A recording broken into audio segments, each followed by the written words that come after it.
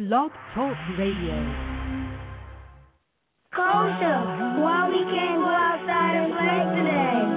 Baby, because there's too much happening out there. We got misguided people in this world who turn to violence and use guns, and sometimes innocent people like you and me get caught in the middle of it. Well, what's wrong with them? Baby, I don't know. They need change in their lives.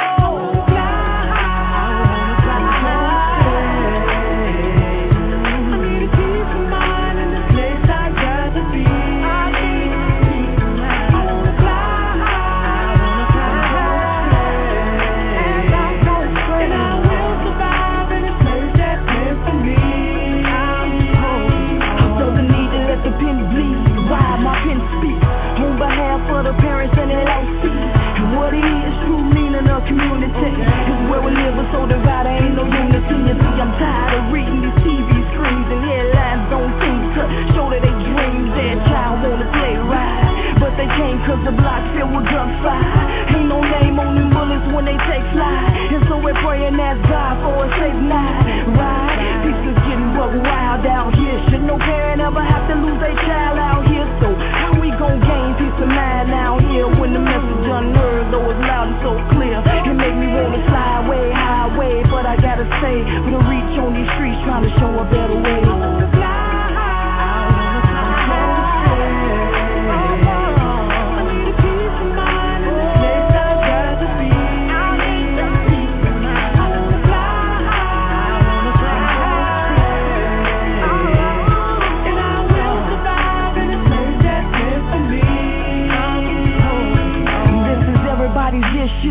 Whether rich, poor, black, white, man, woman, still it affects you. Violence ain't racist, death come in their faces, complacent, till it hits home, that's when you taste it. And all of these murders and numbers unheard of, for reasons unheard of, account for a third of crimes just committed. You hear, but do you feel it now? Me and my people staying strong until they get it. Tell the streets to put the thumpers down. Let's build a foundation here on common ground, and know that we won't stop until that peace is found. Silent cries through the night, can you hear that sound? If media don't play this, it ain't part of the problem. It takes people in all positions to get together and solve it. One city, one state, one nation, one voice, and the victory is ours if you can make one choice. Why can't we live here in peace? That peace is what we need. Why don't they see? And we won't stop until it's found. Let's stand on common ground.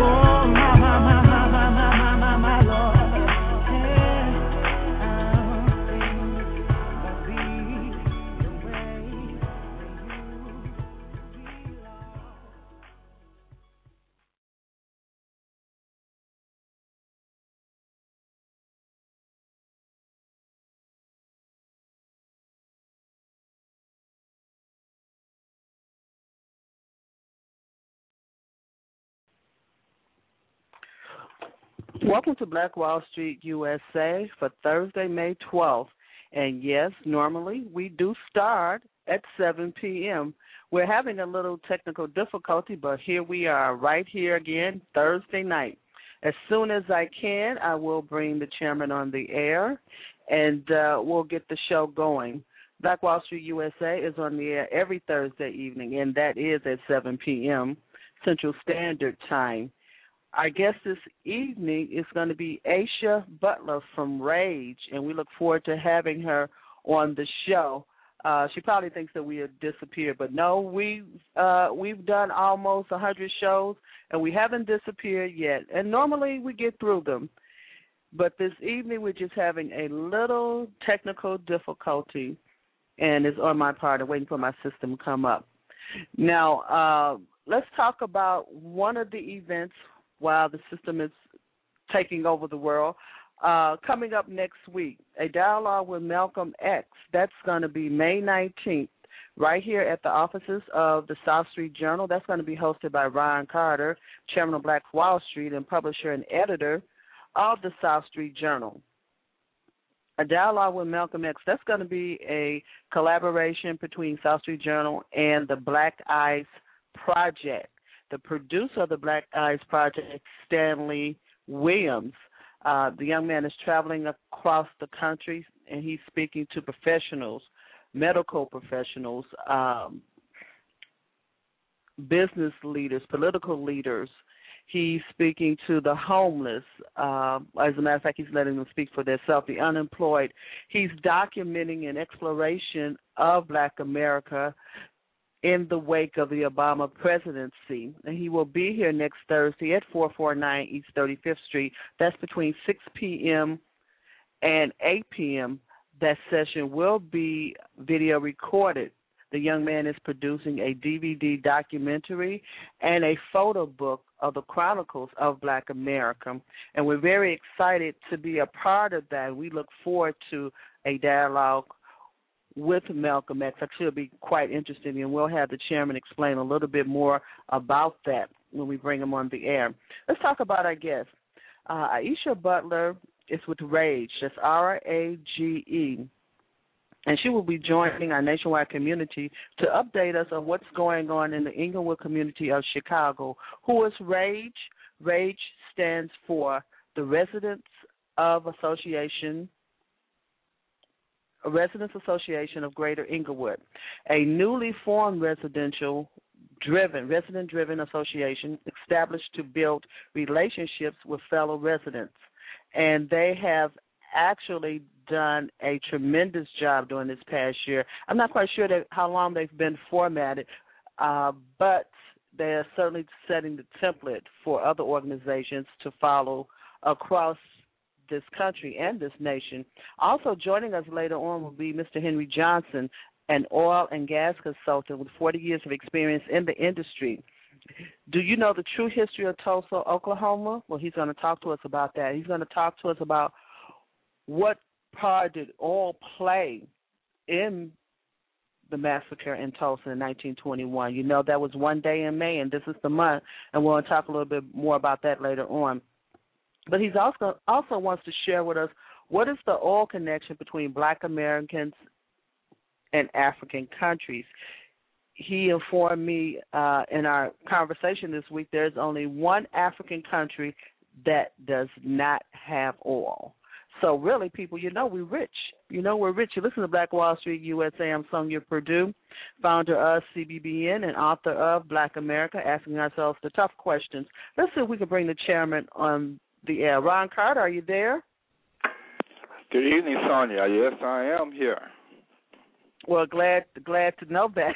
Yes. Just a little technical difficulty, but as usual, we make, like in life, just like life, we make it through, and here we are. We did play the music at the beginning. Common Ground was there. She was there on time. She was there at 7 p.m. Kosha and Common Ground started us off. And, Chairman, we have a couple of people on the line. Aisha Butler is there. You want to bring her on the air, and then we could talk about what's going on with Black Wall Street later on? Sure, it's my pleasure.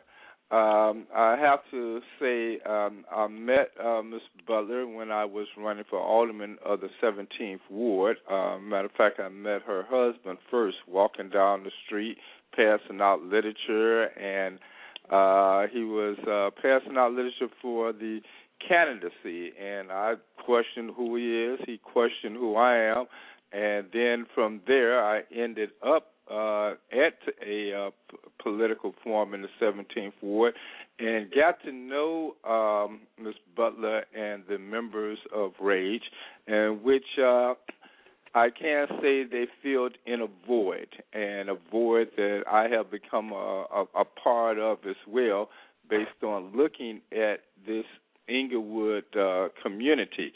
And Inglewood, for our national listeners, is one of the most historical communities of Chicago, in which it has that sense of the New Harlem, and I believe that Ms. Butler made some comments of the new Brooklyn of Chicago. With that in mind, Ms. Butler, are you there? Yes, I'm here. So, with that slight little introduction that I've been saying, so let me ask you this here.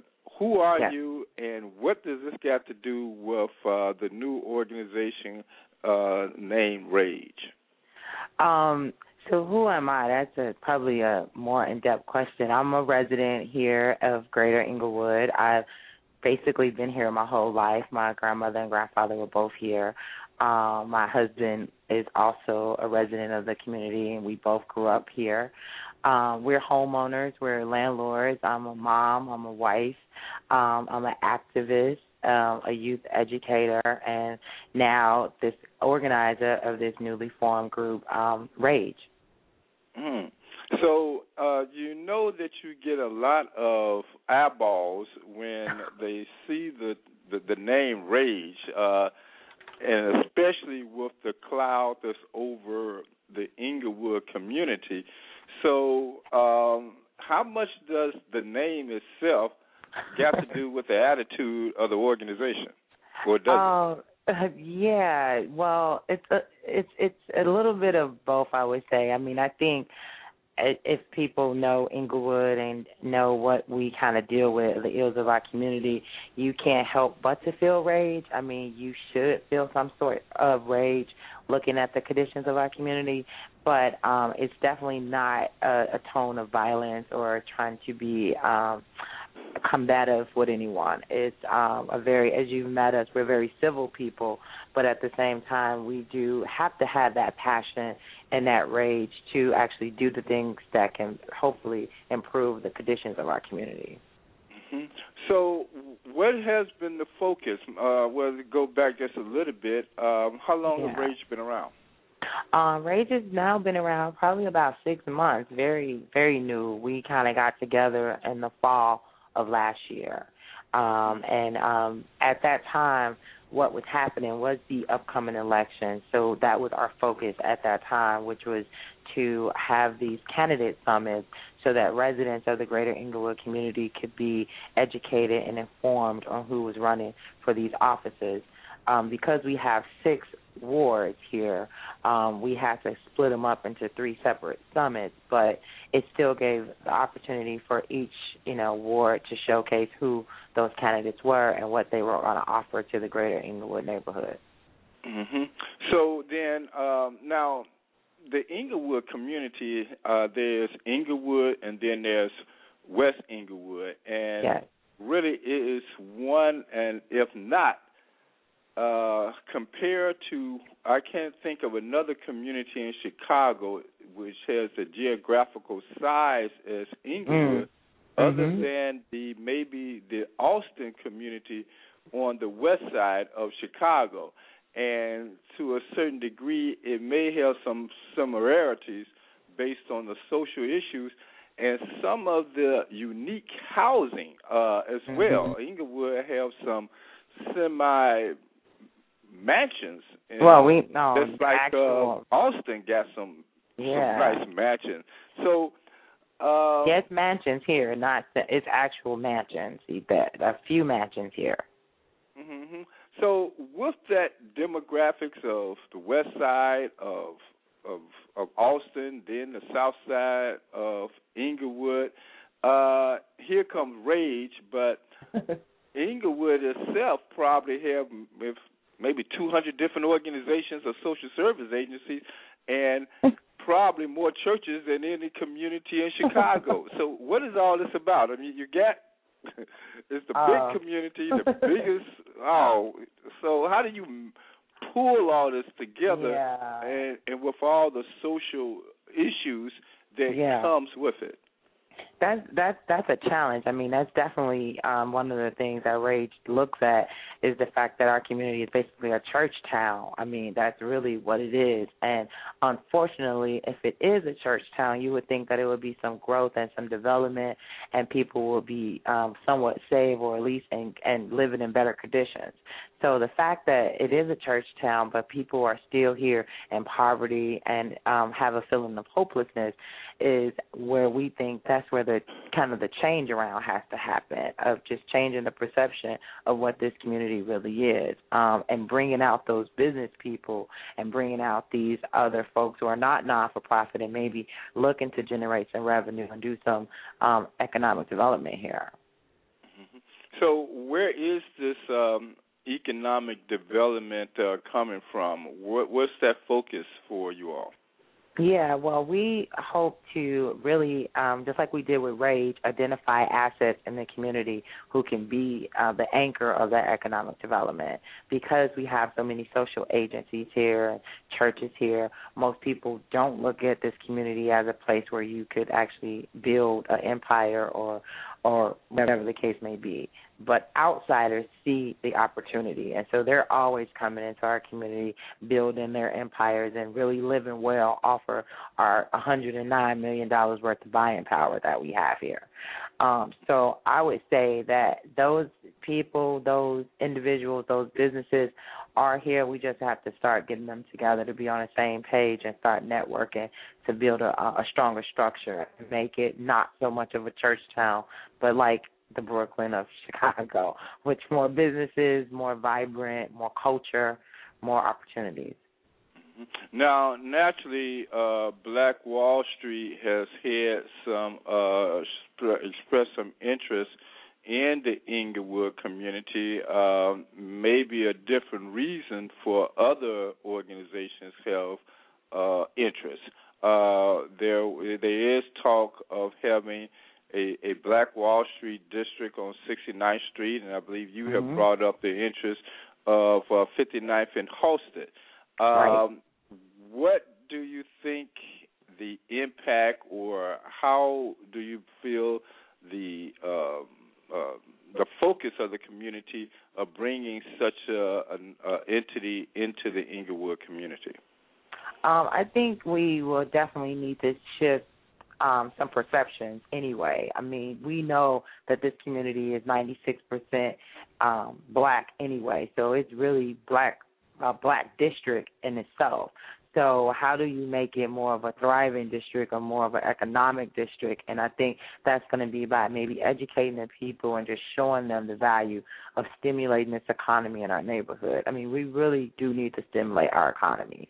We are a sector that can really function on our own, possibly, without going out of the neighborhood. And I think when people start kind of realizing that and start putting their reinvesting into the community, either by entrepreneurship opportunities or just finding different ways to develop, some economic stability here, I think we'll be on the right track. And I think saying something like a Black Wall Street and claiming it on 69th Street as well as on 59th Street, I think that is definitely the anchor that we might want to go, so that it could be bold and that people could start questioning, what is that? How do I get involved? And I think we need something bold and drastic like that to happen in Inglewood. Well, for your information, there is some development that is moving. One of your members, Philip, who has the concept of opening a cafe, coffee cafe. I think you had I forgot what you call it. Maybe about a month and a half ago, a round table discussion.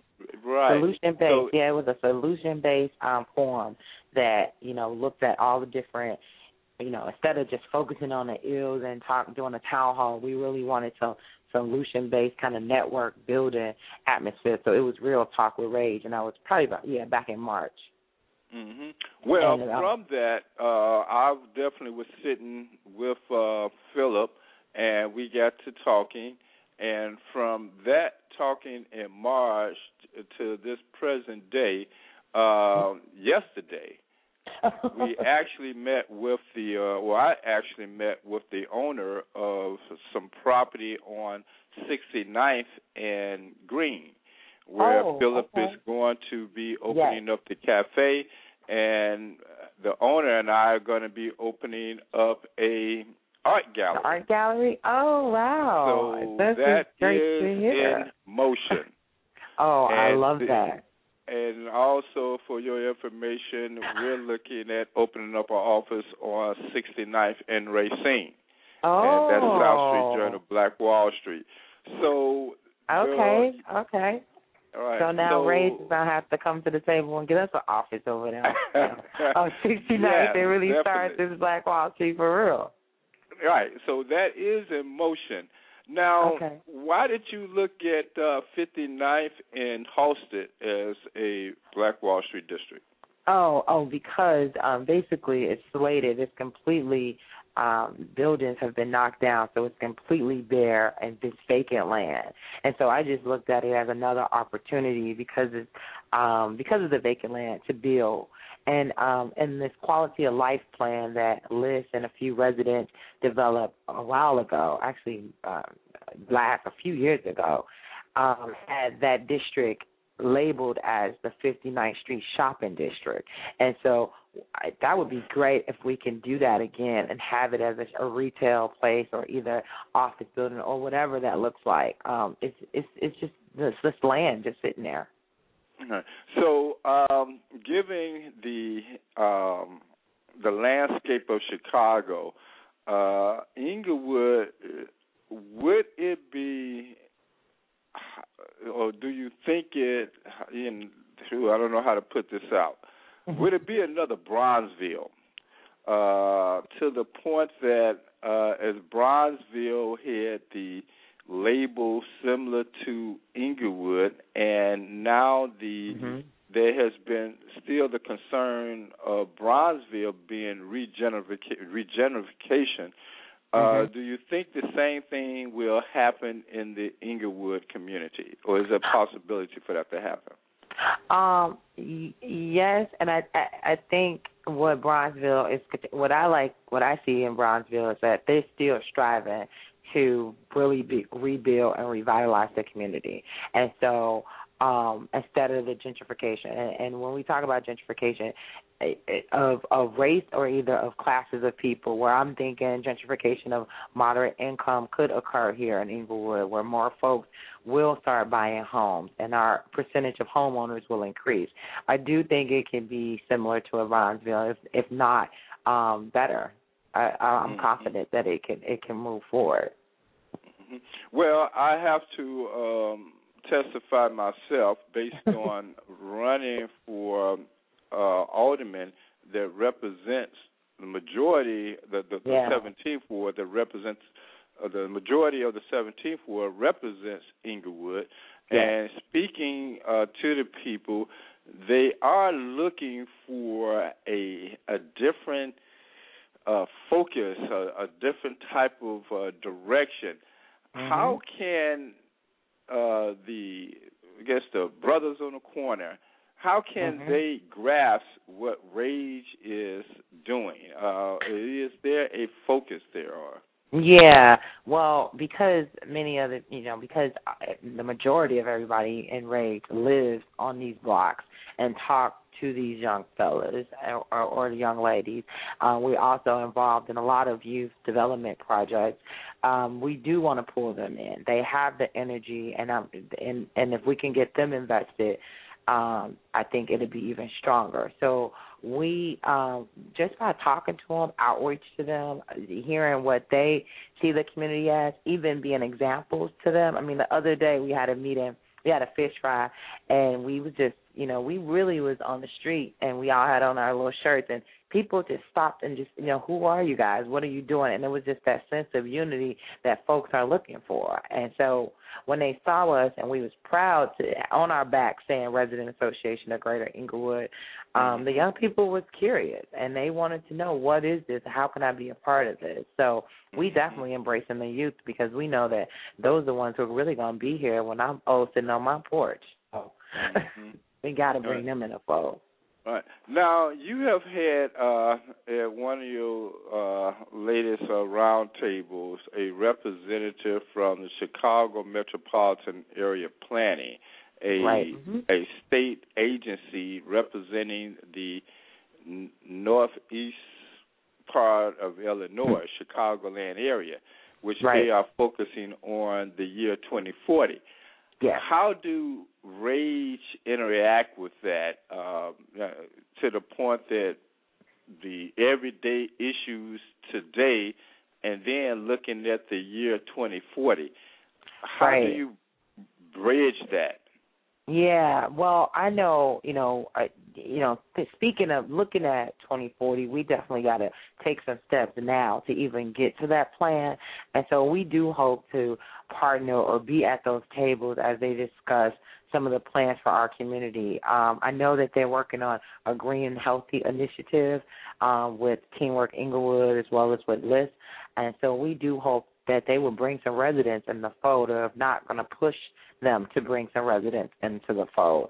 I'm looking at a more immediate plan, like a 2015 plan. So I think eventually we'll start looking at the Go to 2040, but right now we need something like in the next 3 to 4 years, because we have been stagnant for the last 10 years, and it's no development has been happening. It's more houses just being knocked down. So I know it's a plan happening. I just want to make sure that our voices is heard in the process. So when you're looking at the year 2015, do you have a vision of what should the community be able to see within the next 3 years? Yeah, I would think additional retail opportunities, some spaces, like you said, like the cafes, the art galleries, some gathering spaces. I also see additional businesses, Black-owned businesses coming into the community. We do have enough churches, and we have plenty of barbershops and hair salons. So I would think we would want to go another route, maybe some ice cream shops, like you said, the art gallery, just something more different. We need youth centers. I mean, we have a few here, but it would be nice if we have just kind of peace zones throughout the community, and just real safe spaces, and that we could just kind of gather and have these kind of dialogues or conversations, and a place where people are exchanging business ideas and, really some entrepreneurship opportunities here. So, I just see a few things. A technical institute, one of the members of R.A.G.E just really want to push for a Dawson Tech to be here so that we can get these youth trained and they can go out and maybe work on some of these abandoned buildings that we have, or abandoned houses that we have through the community. Some mixed housing, options. So I see a lot of different things. Maybe a produce store. We really lack produce here, and so we really need just a nice little produce store built up, that we could just go quickly, grab some fresh fruit, and so I envision a few things. Now, one of those clouds over Inglewood was and is the crime segment. How is that being addressed? Well, I think it is, as you know, it's tons of agencies within the community. So a lot of them are focused on anti-violence, and I put that in quotes, initiatives. We really are not focused on that because we rather create and promote peaceful spaces. So we know if we create opportunities and peaceful spaces, that we don't have to focus on anti-violent initiatives. If we have a peace zone, a youth center, or if we have a tech center that people could come and learn some trades, or if we have contractors working with the youth to show them ways to rehab some of these houses, we will not have to be that concerned about the violence within the community. I'm pretty sure it won't stop, but I think if we have more opportunities where people are engaged and youth are engaged, I think it'll at least be lessened, at least decreased. But they have tons of programs that are focusing on anti-violence initiatives. Right. Well, Inglewood was known for how can I put it? I guess I got to be real blunt about it. Known for the peace marches, stop the violence marches. Right. It seems as though Inglewood have a stop the violence march almost every week. I do share your sentiments. If though, and again, if you you have all these churches, what's the churches? Yeah. I guess I don't know. People going to the churches that you need all these stop the violence marches. You know. Well. Yeah. Mm-hmm. No, I was just gonna say, most of the churches in Inglewood, the members do not live in the community. That's one issue that we face. Number two, they're closed throughout the week, and so and just open on Sundays and maybe a Bible study on a Wednesday. So my philosophy has always been, if even half of the churches that are in the community was to open, to the community in terms of programming or in terms of being a safe space, I think that could eliminate a lot of the violence that we have happening here. Mm-hmm. So do you think that the ministers of some of those churches kind of realize that that same type of plight of their role or lack of role? They have to. I mean, it's no way that they cannot. I mean, it is some really genuine pastors in the community who give back and who are genuine about helping the community develop. We are working with those pastors. They know, they have identified us as a group that they want to work with, so we are working with them. But they also deal with the fact that it is some pastors here who, honestly, this is their business. This is not about the community. This was a place that they can get a tax-free exemption and buy a whole bunch of lots and had no intention on uplifting the community. So, unfortunately, that's the reality here, and how do you kind of shape that where that is not the majority of the churches here is what we want to focus on and put some pressure on them. I mean, it's all these schools.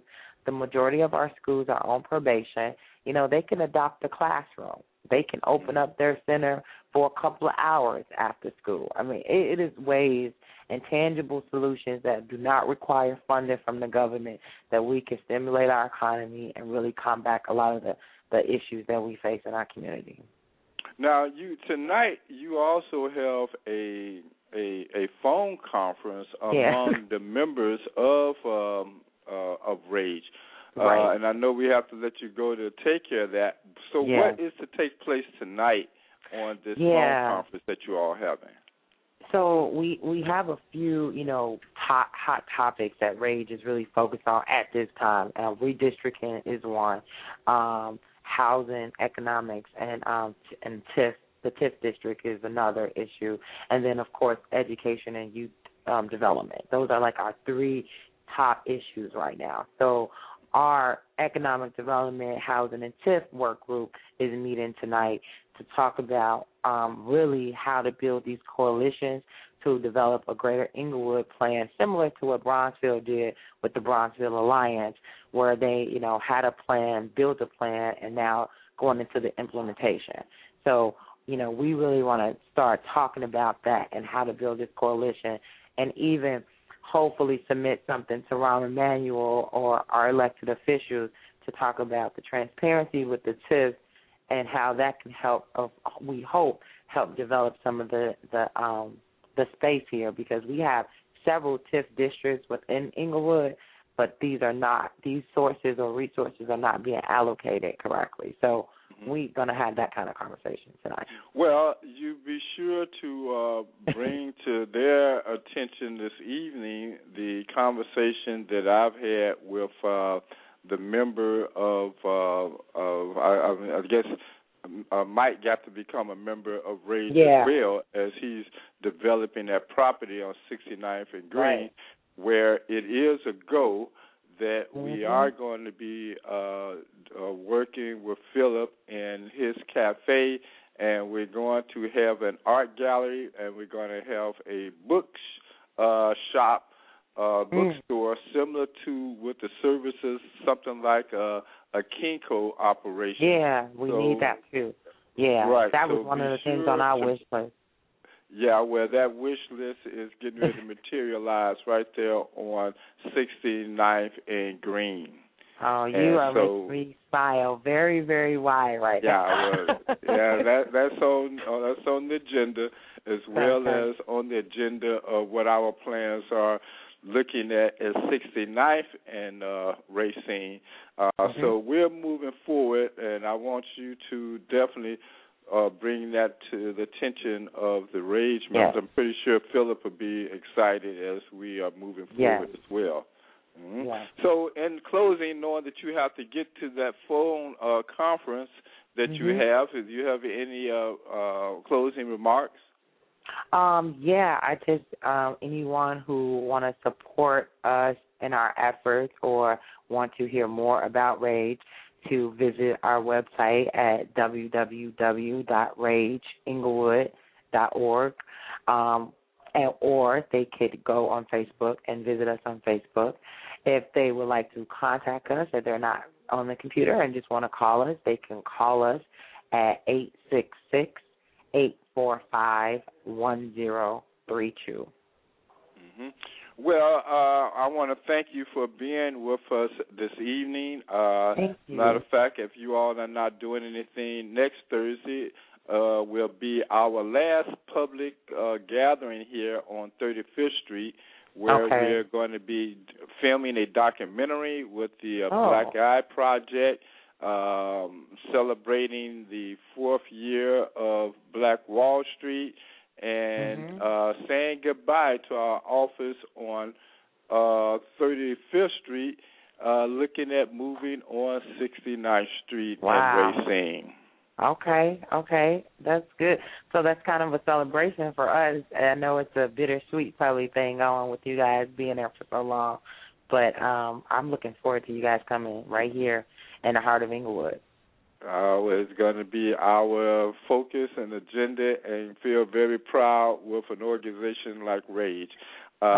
Because, some people just going to gravitate to you all just by that name, Yeah, we noticed that. People, the first thing, a lot of the seniors, that's the first thing they say. I got R.A.G.E. I am enraged. I mean, they do. They instantly say that, and then we're like, okay, well, we're the Resident Association of Greater Inglewood, But we want that passion and that strive to help build this community, because we're gonna need that to really transform this. I mean, we are dealing with a very big project, and so anybody who works in Inglewood know that once you start really working to transform this place, you got to really raise up your sleeves and be ready to go. So we want them to experience that rage, not in a violent way, but definitely in a passionate way to uplift this community. Right, yeah. So we don't want no misperceptions like people have about Malcolm X. Did you think Malcolm X was just about rage? But he definitely had a plan of implementation.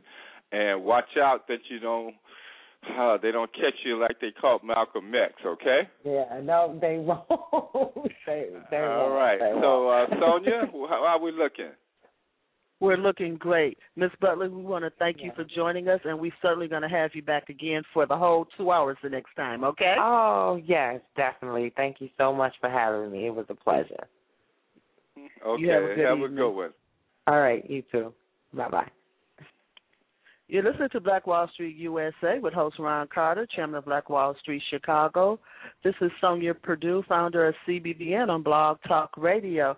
This is what we're going to do, Chairman. We're going to go to a break. We'll come back with some housekeeping. Our second guest is on the line, and we want to thank him for his patience, and we'll be right back with you in a few minutes.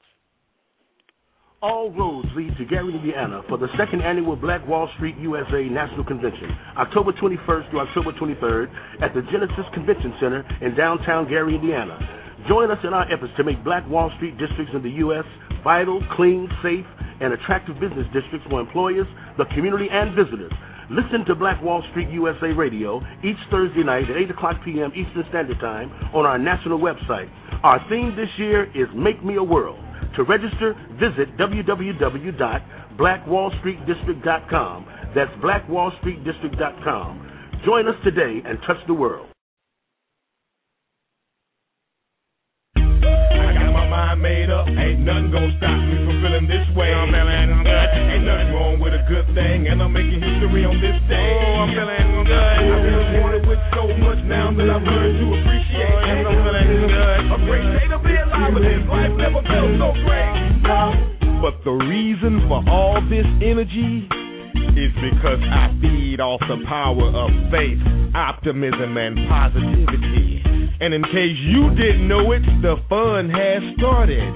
And all efforts to maintain it cannot be done half-hearted. Now recognize, they say time flies when you're having fun, but I say the more time you got for fun, the less time flies. The sun is rising, the birds are starting to sing, the flowers are blossoming, oh, something great is happening, and I'm feeling good. I got my mind made up, ain't nothing gonna stop me from feeling this way. I'm feeling good, ain't nothing wrong with a good thing, and I'm making history on this day. I'm feeling good. I've been wanted with so much now that I've learned to appreciate. Yes, I'm feeling good. A great day to be alive with this. Life never felt so great. But the reason for this smile on my face and why I appreciate every breath is because I'm surrounded by a lot of love and respect.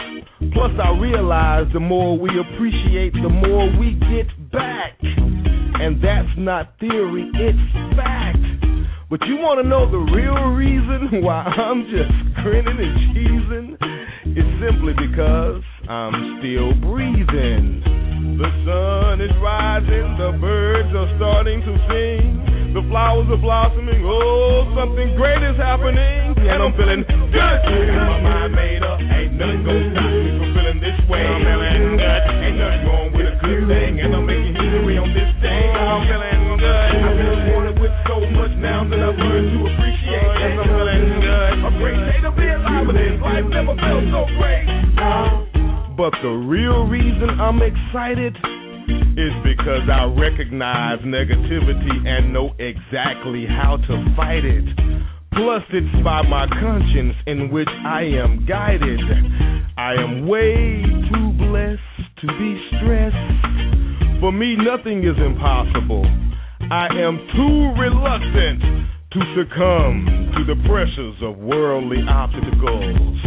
The sun is rising, the birds are starting to sing, the flowers are blossoming, oh, something great is happening, and I'm feeling good. Got my mind made up, ain't nothing gonna stop me from feeling this way. I'm feeling good, ain't nothing wrong with a good thing, and I'm making history on this day. I'm feeling good. I've been wanted with so much now that I've learned to appreciate. Yes, I'm feeling good. A great day to be alive with this. Life never felt so great. Good.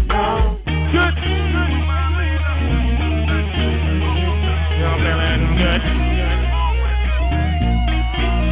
Oh, I'm feeling good. Oh, yes, I'm feeling good.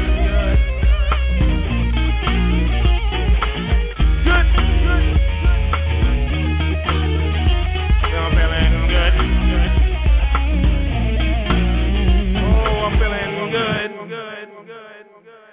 You're listening to Black Wall Street USA on Blog Talk Radio. I'm Sonia Perdue, founder of CBBN, and your co-host for this evening's show.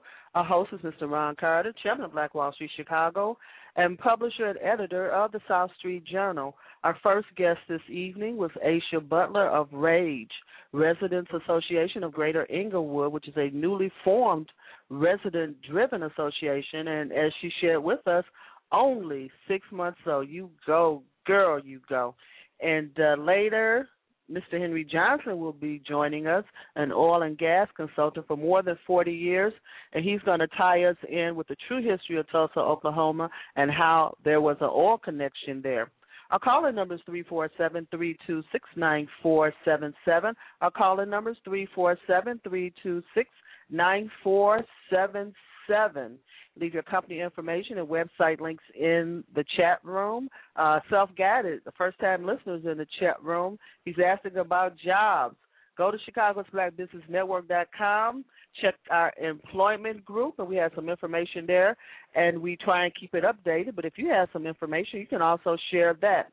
We want to be sure that we reach out and thank our guest from last week. Reverend Edward Pickney from Benton Harbor, Michigan, joined us last week on Black Wall Street USA. And you've heard the saying that no one gives up power without a fight. Well, Benton Harbor is a wake-up call to America, and I think Benton Harbor may be awake now. America, don't let them catch you sleeping, because you can see what can happen. We're going to stay on top of that story or that nightmare, and we're going to keep you updated. You can listen to that show and all our shows in our archives at blogtalkradio.com/CBBN. We are the official broadcast of Black Wall Street National, and hopefully maybe the national chairman can join us next week and give us an update of what's going on the national level. In the meantime, in between time, you can always visit blackwallstreetdistrict.com for more information. You can also hit our link right there on the main page, blackwallstreetdistrict.com. For those of you who joined us late, you may also listen to this show, 9 a.m. to 11 a.m., every Saturday morning on WJPCChicago.com. But you can join us right here every Thursday evening, 7 to 9 p.m., and be a part of sustaining and increasing black businesses across the country. If you'd like to be a guest, give me a call, 312-239-8835. The show has a national focus. We're reaching out across the nation. Our call-in number is 347-326-9477. Let's bring the chairman back on the air before we go to our guest. Welcome back to the show, Ron. Thank you, Sonia. Yes, that was very enlightening with the organizations such as R.A.G.E that has sprouted like a beautiful flower, not necessarily with the clenched fist that's scaring everyone, but definitely have a impact of development in which a lot of the residents of the Inglewood was looking for something new, and they definitely attached on to R.A.G.E. And not to take anything away from the organizations that are already there, but sometimes, you need a breath of fresh air. You need some new input. You need some different input. Yes, it is. It is taking something away from them. Well, go ahead. Well, no, maybe it's adding something to them. Maybe a better example needs to be taken. Maybe some new creativity needs to be brought forth. Maybe some better... Be nice all you want to. Maybe some more energy, some more input, some different input. It's working, so you Ron. just jellying up, making it sound better than how I put it. Is that it? I think that sometimes this is how I look at that. It'll make them step up to their game, because the question will be, what have you done for me lately? So step up to your game. That's how that goes. And as far as the church organizations out there, it needs to be said, and they're saying it. Step up to your game. That's all that I see. People are kind of competitive. Not only sometimes are they envious and jealous, but sometimes they'll step up to their game. That's what they'll do. Let's talk about what's going on Thursday. Thursday? You're talking about Thursday, regarding Malcolm X? A dialogue with Malcolm X. What is that, Ron? Well, it's just, what we do normally with South Street Journal, we have a Q&A. And when we do this, we have a Q&A with different leaders that have passed. And as they have passed, we take some of their quotes, we take some of their speeches, and we turn them into answers related to questions of today. So, and it's surprising that their answers based on the past have a major reflection on what's happening today. And so that is that dialogue. So we're going to take some of their Malcolm X comments, and then we're going to dialogue about it. When Malcolm used a famous quote, by any means necessary, how do we apply that today? When he said ballot or the bullet, how do we apply his answer to asking the question, ballot or the bullets? When he used the comment, those old Uncle Toms, how do we apply that today? So that's that dialogue with Malcolm X next Thursday. And it just so happens that Black Wall Street was born on May 19th, 2007, on Malcolm X's birthday. So it is our honor and our gratitude to pay homage to Malcolm X, working with the Black Eyes Project, where they're doing a documentary on the state of Black America. They're going around the country and they're doing filming, and this event next Thursday is going to be part of that filming. And also it's going to be our last hurrah so far right here on 35th Street. So there's maybe about a three type of focuses on next Thursday right here at 449 East 35th Street. You listen to Black Wall Street USA. I'm Sonia Purdue. Our host is Ron Carter, chairman of Black Wall Street. Is it a full moon out today, Ron? Because I think my second guest has had a technical difficulty as well. But I'm going to wait for them to sign back in. Now, there's still sun shining. I mean, we still got sun here in Chicago. It's kind of getting cloudy, but no, I do not see no full moon. Well, something's going on here. But we're going to keep on going. Want to talk about a few other events that are coming up. Of course, we know the National Convention is coming up, and we'll come back to that. Now, tonight, there's something going on in Bronzeville. Preserving Heritage Entertainment, Bronzeville and 51st Street. Sandra Bivens, who's the chair of Black Wall Street Chicago, the 51st District, and who is also the executive director of the 51st Street Business Association, they're having an event, and they have that every Thursday, in May, Thursday evenings, 5 p.m. In June, it's the first Thursday. And where are you going to be? Where are you going to be tonight, Chairman? As soon as we get off the air, I'm going to take myself down the street. We're on 35th Street. They're on 51st Street, and I'm going to join the jazz atmosphere, and Sandra Bivens is going to be one of those entertainers that will be singing. So, yes, I'm going to be in the house. I'm going to step in there and peek my head in and relax some. Matter of fact, I don't think I've relaxed in, I take that back. See, I was relaxing last Friday at R.A.G.E when they was hanging out at the club on 69th and Morgan.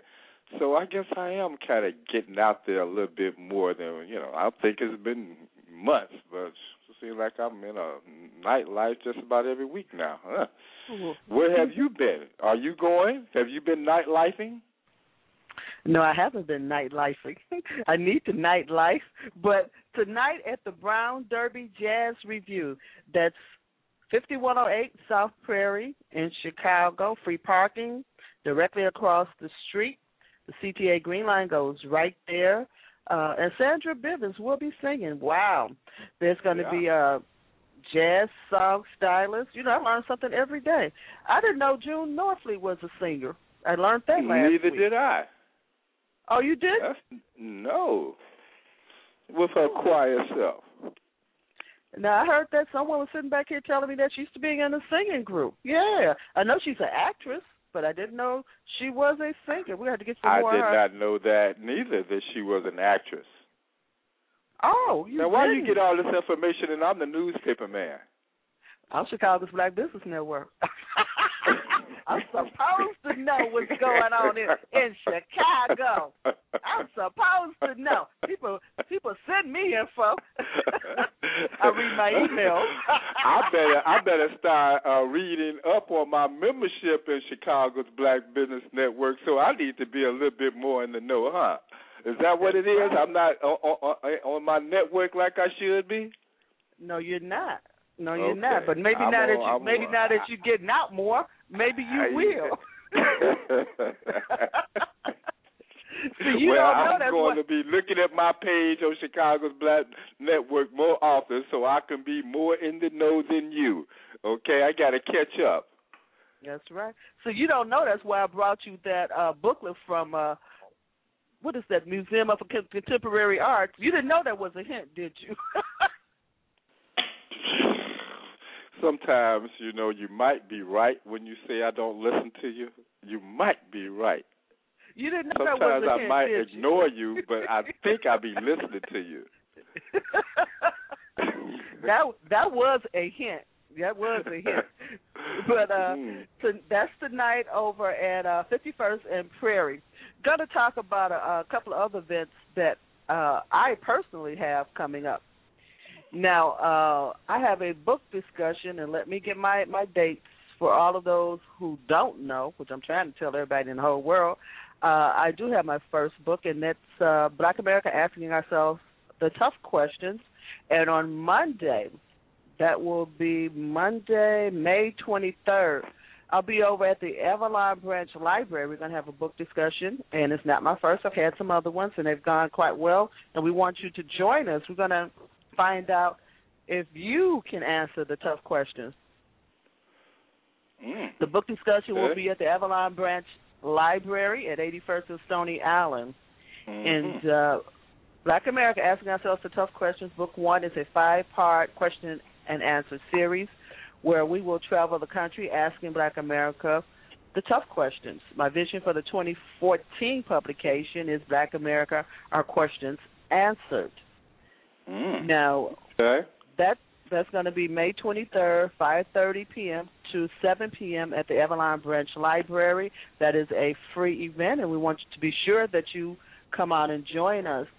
We did have a job fair last month in April, and we are scheduling another one with ETS Events, and that is a CBBN member. That's going to be June 22nd. We're going back to Fernwood United Methodist Church at 157 South Wallace, and we want to thank Reverend Dr. Albert Sampson for his support and for the use of his venue. So as we draw near to that date, we're going to have more information for you, and we're hoping that any employers or any job information that you have, that you will certainly come over to ChicagosBlackBusinessNetwork.com and share that with us. We're looking forward to being a part of that. In Cobra, who is hosting their 22nd annual national convention, you think Black Wall Street is going to make the 2022 national conventions, Ryan? You know what? I believe I'm supposed to be on that program. I believe you are one of the keynote speakers for the 22nd Annual National Conference. Told you he doesn't listen to me. 22nd Annual National Conference at 6th Grace Presbyterian Church located at 600 East 35th Street. Put it on your calendar, Ron. Yeah, I think I better, huh? Yeah, I guess so. When is it now? That's going to be the weekend of June 24th through the 26th. Okay, I got time. All right. Yeah, you got time. You should contact Barbara Baker at 312-720-0648, 312-720-0648, or visit NCOBRA, that's the letter N for Nancy, ncobra.org for more information. And they do have vendor tables available. Now, don't forget to support our sponsors, which is WJPCChicago.com. WJPC Chicago, bless their hearts, they've invited Chicago's Black Business Network.com and its members in the Chicagoland community to join them in spreading good news that's coming out of our city. That includes event announcements, information on much-needed resources, and timely public service announcements. And I'm going to be the host for that segment. And we will be sharing, just like we're sharing right now, this type of information with you, including resources, public services.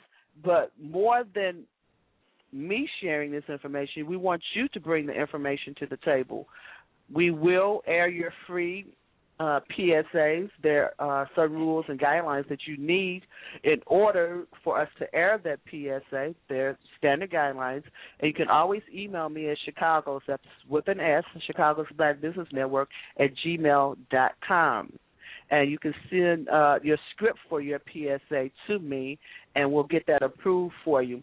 One rule we are asking that you send us information that is 3 weeks out. Now, if you're charging for an event or service, that is not a free PSA. We're looking for public services, information, and resources that our community can certainly use. I'm not saying we won't air it for you, but it's free if it's a free service or event, okay? Also, Chicago's Black Business Network.com will be hosting our own conference call on Wednesday, May 25th at noon Central Standard Time. Networking and events and conferences like this are just some of the services that we offer our members. You'll find this event posted on our website and on Facebook. Were you born to network? Then this is where you should be, Wednesday, May 25th. We're inviting all of you, all of our Facebook friends and CBBN to connect. We do have a rule for that. We want your best elevator pitch, 30 seconds to 2 minutes long. So we want you, within that 30 seconds to 2 minutes, to sell us your services or your products. Tell us why we should be picking up the phone and calling you. What is an elevator pitch? It's just a short, and the key word here is short, overview of products, services, or project. At the end of that pitch, the listener should know and understand exactly what you're offering, and they should know how to connect with you and how to contact you. So if you look on our Facebook page and if you look on our CBBN page, you're going to find the dial-in number and the access code, and we look forward to you being with us on May 25th. That's on a Wednesday. And CBBN is just getting started. We have some more things in the works. And it's probably why I'm not partying tonight. We have some more things in the works. So we want you to come over and join us and be a part of all that we do. Let's talk about the national convention, Ron. What's going on with Black Wall Street? Well, we definitely have a full agenda here in Chicago. Again, when we first started off, we were at 1 Black Wall Street District of 75th Street, and as the earlier part of this here program, the Inglewood area has identified 2 Black Wall Street districts. So from approximately about 2008 to this present day of 2011, Black Wall Street has 17 Black Wall Street districts. Now, that is a heck of a position. It's almost like when R.A.G.E, people look at those T-shirts and say, hey, I'm R.A.G.E, I want to be a part of it. So Black Wall Street is getting that same type of sentiments where people, organizations, communities, and saying, hey, I want to be a Black Wall Street as well. And so we are moving, securing our base with our Black Wall Street districts, along with the districts that are around the country. So, and our focus is Gary, Indiana, for the purpose of not only historical, that Gary, Indiana was the first black convention, 1971 or 1972 is when the first black convention was held, where it drew people from all over the country. So we are looking at Gary because it's a matter of if we don't build Gary, somebody else will. And upon somebody else will, we'll turn around just like Malcolm X used the term. We're going to look at developing businesses is going to be too late. And it's going to be too late because other folks are going to be controlling the economics of our community, in which to a greater extent that is what has happened. So it's not just what happened in Gary. It's a reflection of all over the country, from Chicago to Harlem in New York to even as big as Atlanta is, with all the riches of Atlanta, to even Benton Harbor, Michigan, where we are looking at moving our interests there, to San Diego, to Baton Rouge. So we're coming all together on this agenda of Black Wall Street districts. And our national chairman, Michael Carter, is leading the direction for us to have this conference and focusing in on our shared vision around the country in the spirit of Black Wall Street of Tulsa, Oklahoma, taking in real consideration that there was many Tulsa, Oklahomas around the country.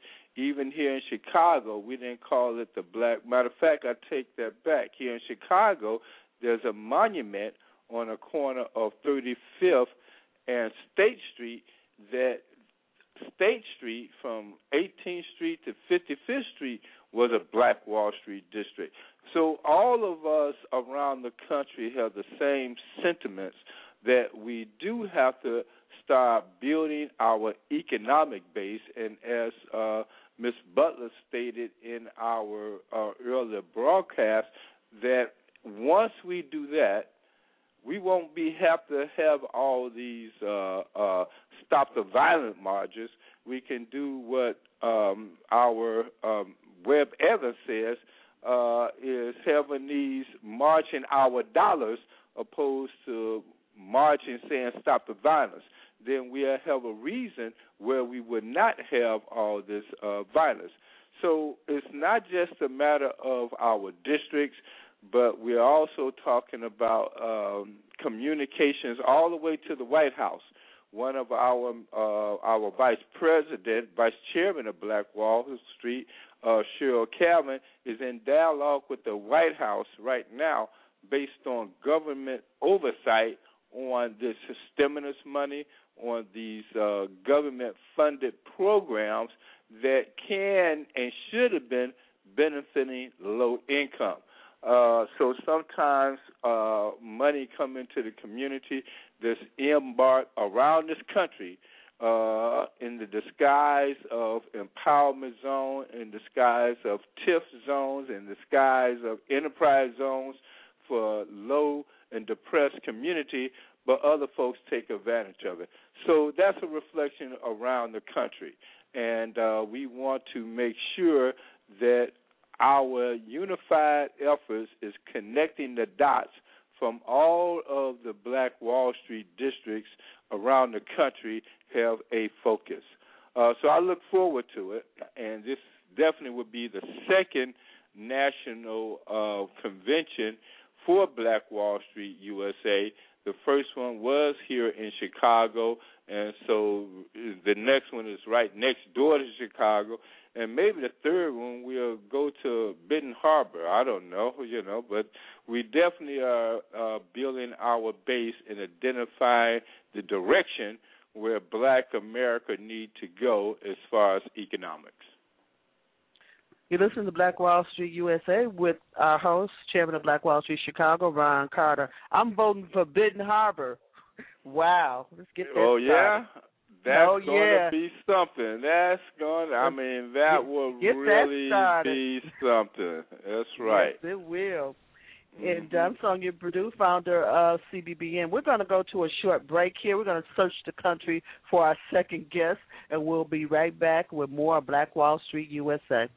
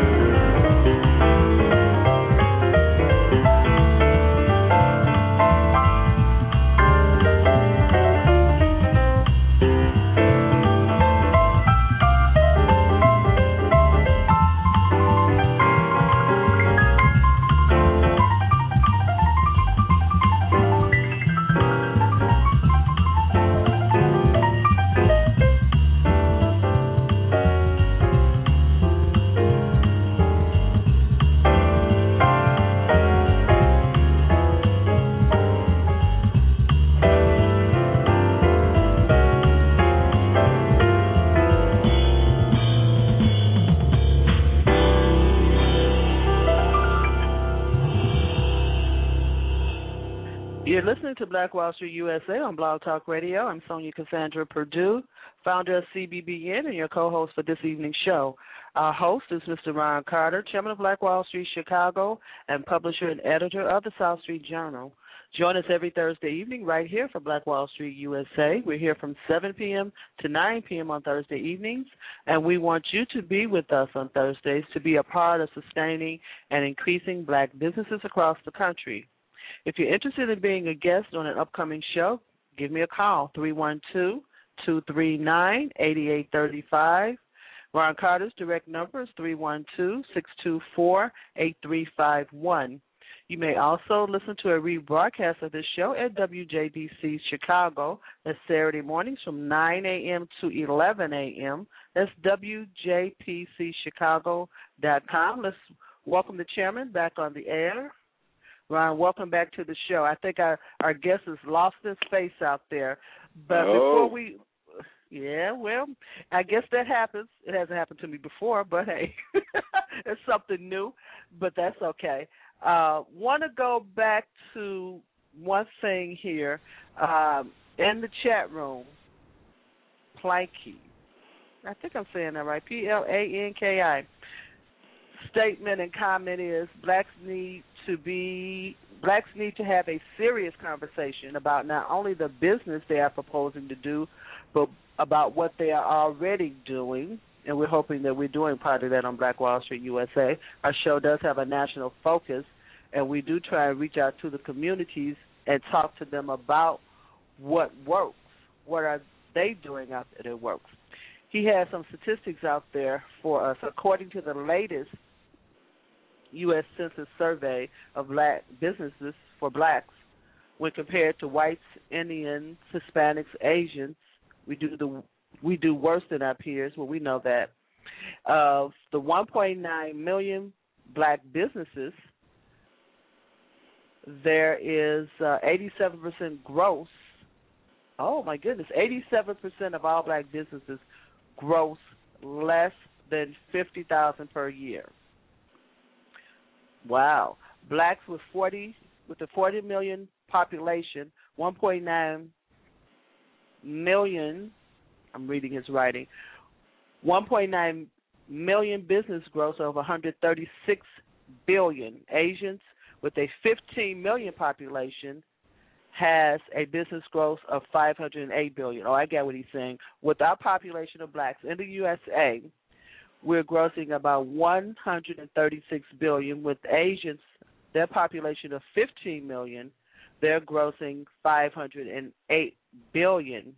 Hispanics with a 45 million population are grossing approximately 350 billion yearly.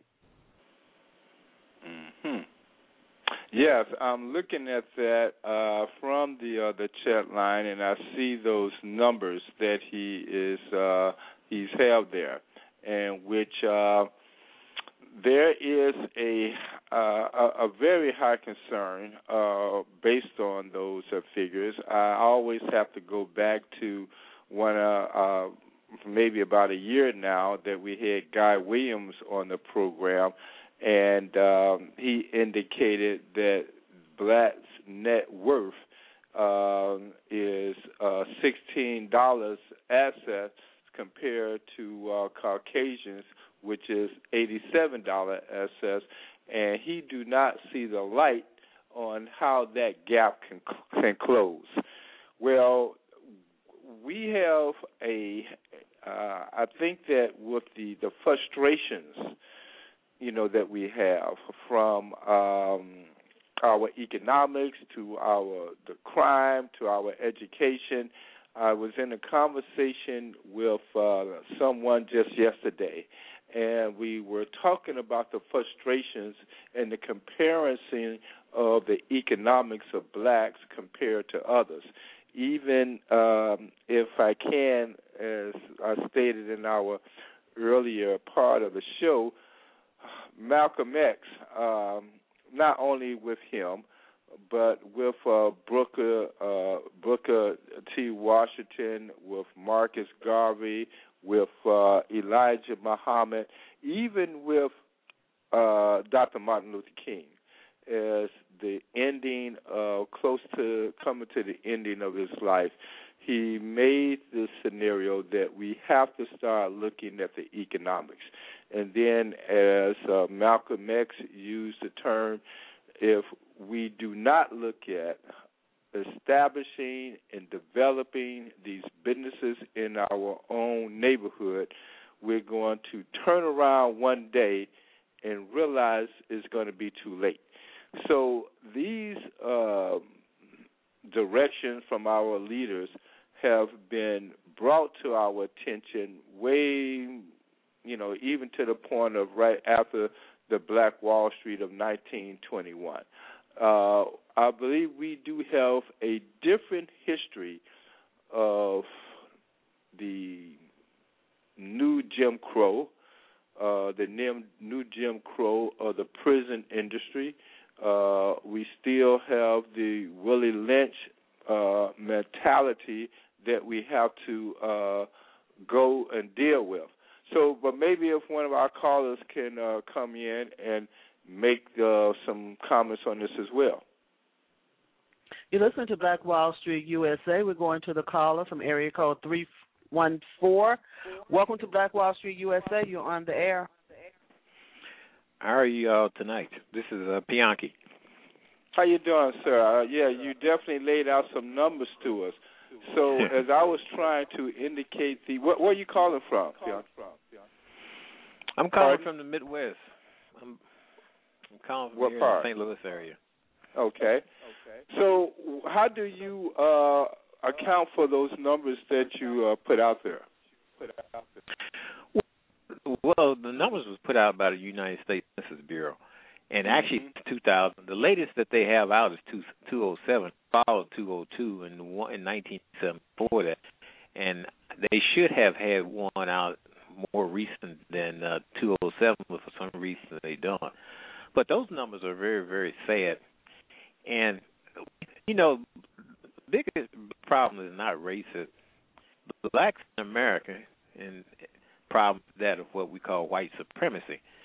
And that is that someone else wants to control all of your consumptive habits. And we don't control that which we consume. And that creates a heck of a problem. Our big problem is we don't have we have not been able to manage the ability to access the wealth that the United States have to offer. Why would you say that is so, though? What would you say the main reason that have not, what we use and now in Chicago is the term of parity. Well, the reason why is because we never have a plan for that. We had social plans, but we didn't have no economic plan. Racism, when you and I was coming up, was not a social issue. It was an economic issue.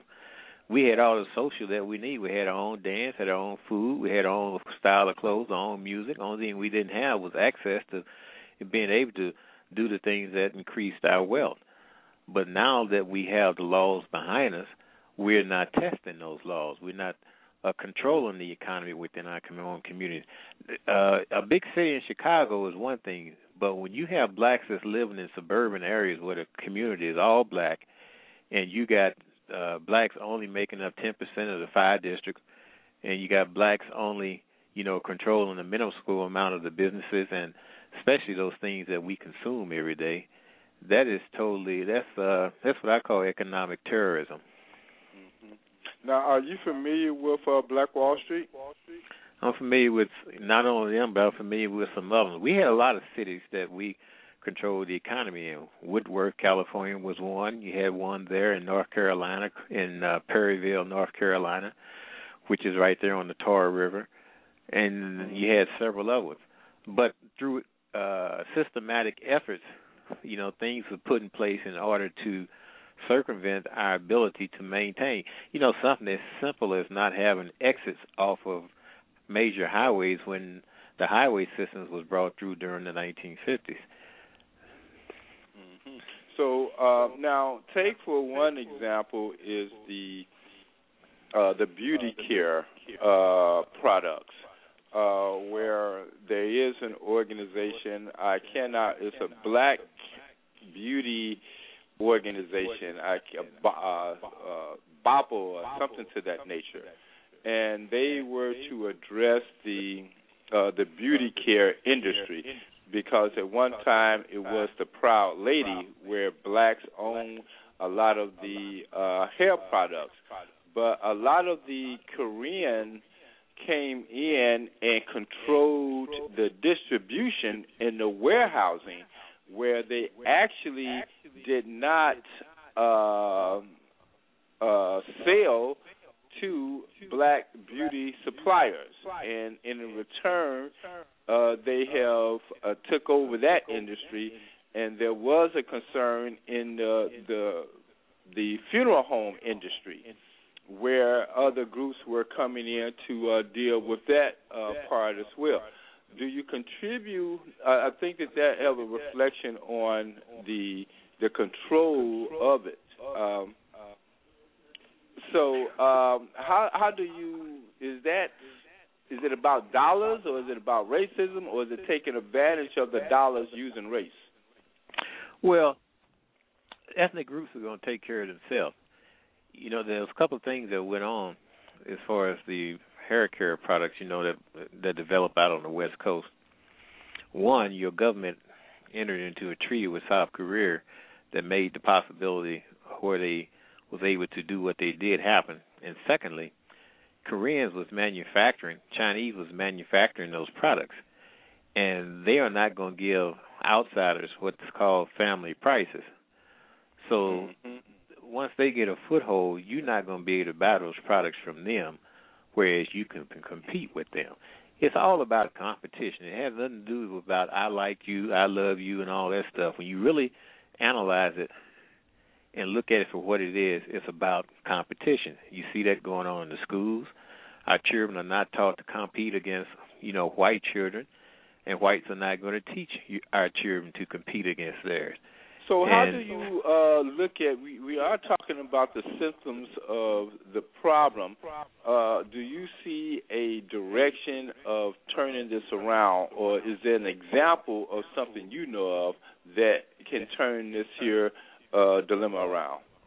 Well, you're talking about products like hair care products. African Americans would need to open up manufacturing of those products in West Africa, where you have very labor that's very conducive. You say West Africa. Why West Africa? Well, you got a birthright there for one thing. You carry a trump card that we don't use. It's conducive for doing business. It has tropical weather all year long. If you did have manufacturing going there, you wouldn't have to include in your cost the money to heat a facility like you do in Korea. So that there puts you ahead. You got I can admit that we had a meeting with Congressman Bobby Rush people last week. And as you mentioned, Africa as a wholesale distribution point, this here is an agenda that Congressman Bobby Rush is barking upon for the United States. Are you? You said West Africa. I'm not for sure what part of Africa that he's bringing his attention to, but you're looking at the birthright of West Africa. Is there any other geographical area of Africa, or you just pinpoint West opposed to any other West part? West Africa, because I know that better than I do, for instance, South Africa. And, the things that's not there in West Africa is in East Africa. But I wouldn't utilize the government to establish those things. What you need is to form cartels. You remember the old J.R. Ewing on Dallas? Correct. You remember Falcon Crest? You remember how J.R. Ewing and his family would come down to breakfast and sit around the breakfast table, and they would plot, scheme, and plan on what oil wells they were going to take over and so forth. Well, we need to form cartels like that and get involved in those type of adventures. And another thing, what you've been talking about is nationalism to a certain extent. And that's something that has to be taught in the schools to the children. You cannot expect for a child. Well, you know that is, I agree with you, and I guess that's a matter of, matter of fact, I'm going to have to bark on that myself because I do agree with you, but that is a hard, how do we, I guess we just do it. You just got to do it, brother. That's all. You know, and I know, because there's nowhere in the world you can expect for a person once they get grown to happenstance and do the right thing. That has to be instilled, ingrained in them that you're supposed to spend money here first before you spend money there. And every other ethnic group do the same thing. And we don't even have to talk about that. Well, you know what I'm going to do then? I'm going to actually take that upon myself and I definitely understand nationalism is no different than Chinatown. Or Buy American. Right. It's no different. And it's just that we got to establish that, the nationalism, first thing you think of, I guess when we coming up to next week on Malcolm X's birthday,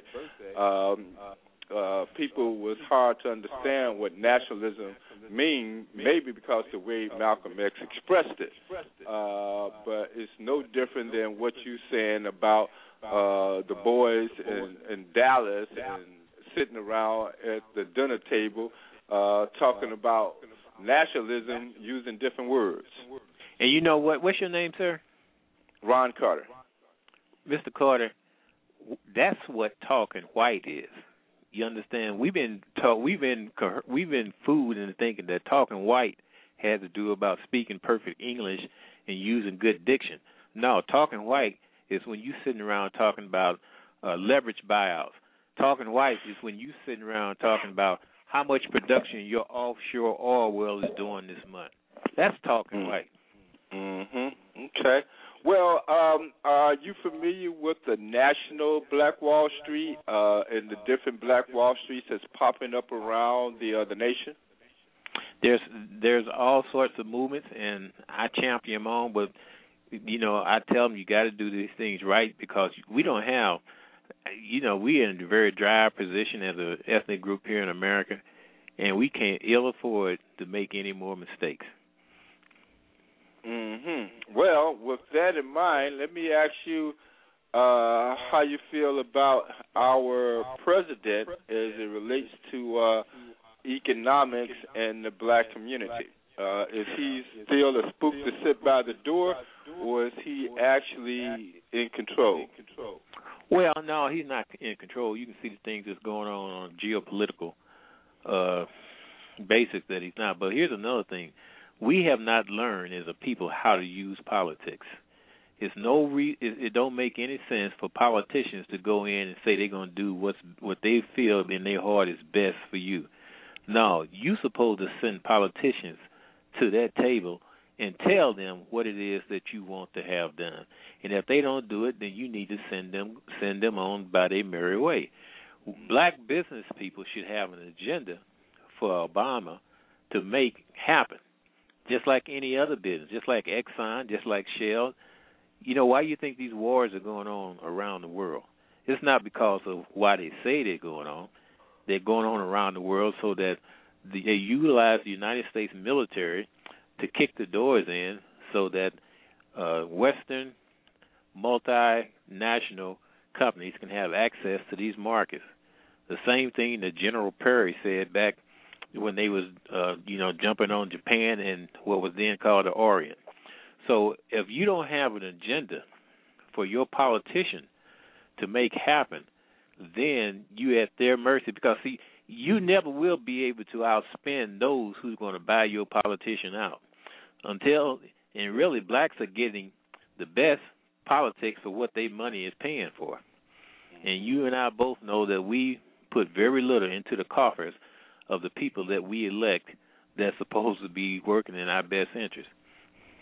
So, Sonia, you in this chat room talking about let's talk white. What you talking about? I'm talking about what he's talking about from St. Louis.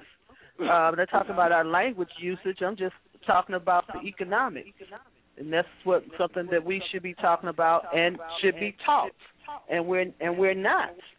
And we don't do that on a daily basis, talk finance in the household. Mm-hmm. That's what talking. And see, here's another thing. If we was doing, I mean, you see Chinese here, and they have said it. They are able to do the things that they're doing because they have a strong country that backs them up. You go through O'Hara, you go through Midway, you see the signage in the Chinese language. That's their strength and power. China will place the United States down at least third on the world scene as far as economic powers, rightfully so. And see, here's the thing. I'm happy to see that because when a big dog falls and breaks up into small pieces, that permits the people who have been denied to pick up those pieces and be able to do something with it for themselves. If we was manufacturing in West Africa, we could use affirmative action to get shelf space on your Walmart, your Macy's, your Targets. You could get shelf space by using affirmative action that way rather than going to them begging for jobs all the time. Mm-hmm. Okay. So what are you doing in St. Louis? What do you do there? Well, I'm retired now. I was... you don't sound like you're retired. Well, I was in a very lucrative business. I was in structural steel erection for 35 years. Mm-hmm. And I did some work up in Chicago a long time ago. Mm-hmm. But that's what, and I'm doing things over, getting ready to do some things over in one of the West African countries. But, I mean, the opportunities are there. There's free land, beautiful land alongside of freshwater lake, for instance, in Ghana.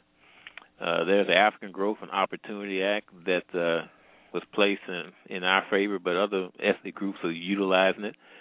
Even the whole thing about reparations could be, one thing that I would like to see reparations is that the goods that manufactured by black businesses in Africa, African American businesses in Africa, in partnership with Africans, can have access back into this country duty and terrorist free for a period of years. That's a reparation issue.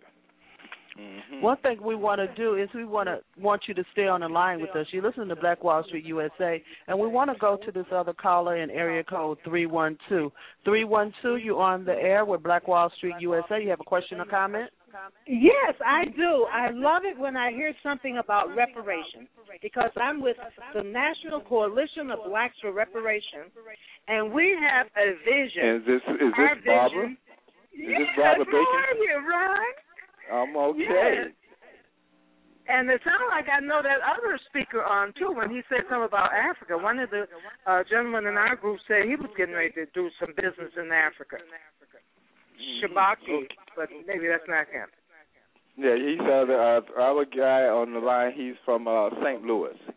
Oh, okay. No, this gentleman is from another state. Okay. Well, I'm just so excited about the plans, Ron, and you are on the panel for the conference, June 24th to 26th, right here in Chicago. Okay, at 600 well. East 35th Street, and we want to talk about all the wonderful progress that's been made in our community. Mm-hmm. Yes, okay. Yeah, so then as we're talking about the connection with Africa as far as the business is concerned, how does that reflect in COBRA regarding economics? We know reparation is with the quote-unquote term payback, but how does it actually relates to economics, and is there a African connection with COBRA? It is, Ron, and I was in Africa about 2 or 3 years ago, and we met with the Minister of Tourism. It was so interesting. And if I can, Barbara, let me interrupt you for a minute. If you have your websites up, area code 314, or Ron or Barbara, would you close your websites because I'm hearing an echo in the back? Thank you. Oh, okay. I don't know if that's my computer is not on though. No, my computer. Mine is not either. Okay, I just turned mine off. Yeah, mine is not on. Okay. Yeah, so what was that connection, Bob? the connection was that we wanted to educate the people in Ghana about the importance of reparation, and we had a real nice conference at one of the universities there. I can't remember the name of the university now. I'm getting the feedback too. And so the economy, I don't know how to explain the economy, but it wasn't in top shape then. Most of the men were driving cabs, and many people couldn't come to our conference at the university because they couldn't afford to come, you know. But it was very successful in that we reached the population and let them know that we are doing work here, and we are brothers across the waters, brothers and sisters across the water. And what I noticed about the Minister of Tourism is that he said that the Chinese are coming in and taking over. He said their product, their sandals are cheaper and not as durable as the Africans there who have making theirs out of leather. So as a result, because of the economy, people were buying the Chinese product. So that wasn't good news. That wasn't well, good I news. always wondered why was the import in China when Africa is actually closer to the United States. Isn't that crazy? That's crazy. And I noticed, too, when I was in Cameroon, they were having a hard time exporting their merchandise. See, what happens is that our country or somebody is putting a restriction on them exporting their things. So I would think that it's a big issue that we have to really push forth and fight on it, because that's not just. Right. Well, Barbara, what we're going to do is we get, we definitely going to work with Sonia, where we're going to have you, a representative of NCOBRA, on our program, and we're going to have to talk about reparations as it relates to the, I guess the business part of reparations, comparing the business as reparations for other groups such as Japan, such as the Indians, such as other groups that have received reparations, and what was the economic drive for the United States to do that type of reparation and not here in the United States. So we're definitely going to put you on the schedule to make sure that you're on a guest definitely before before the convention you're going to be having.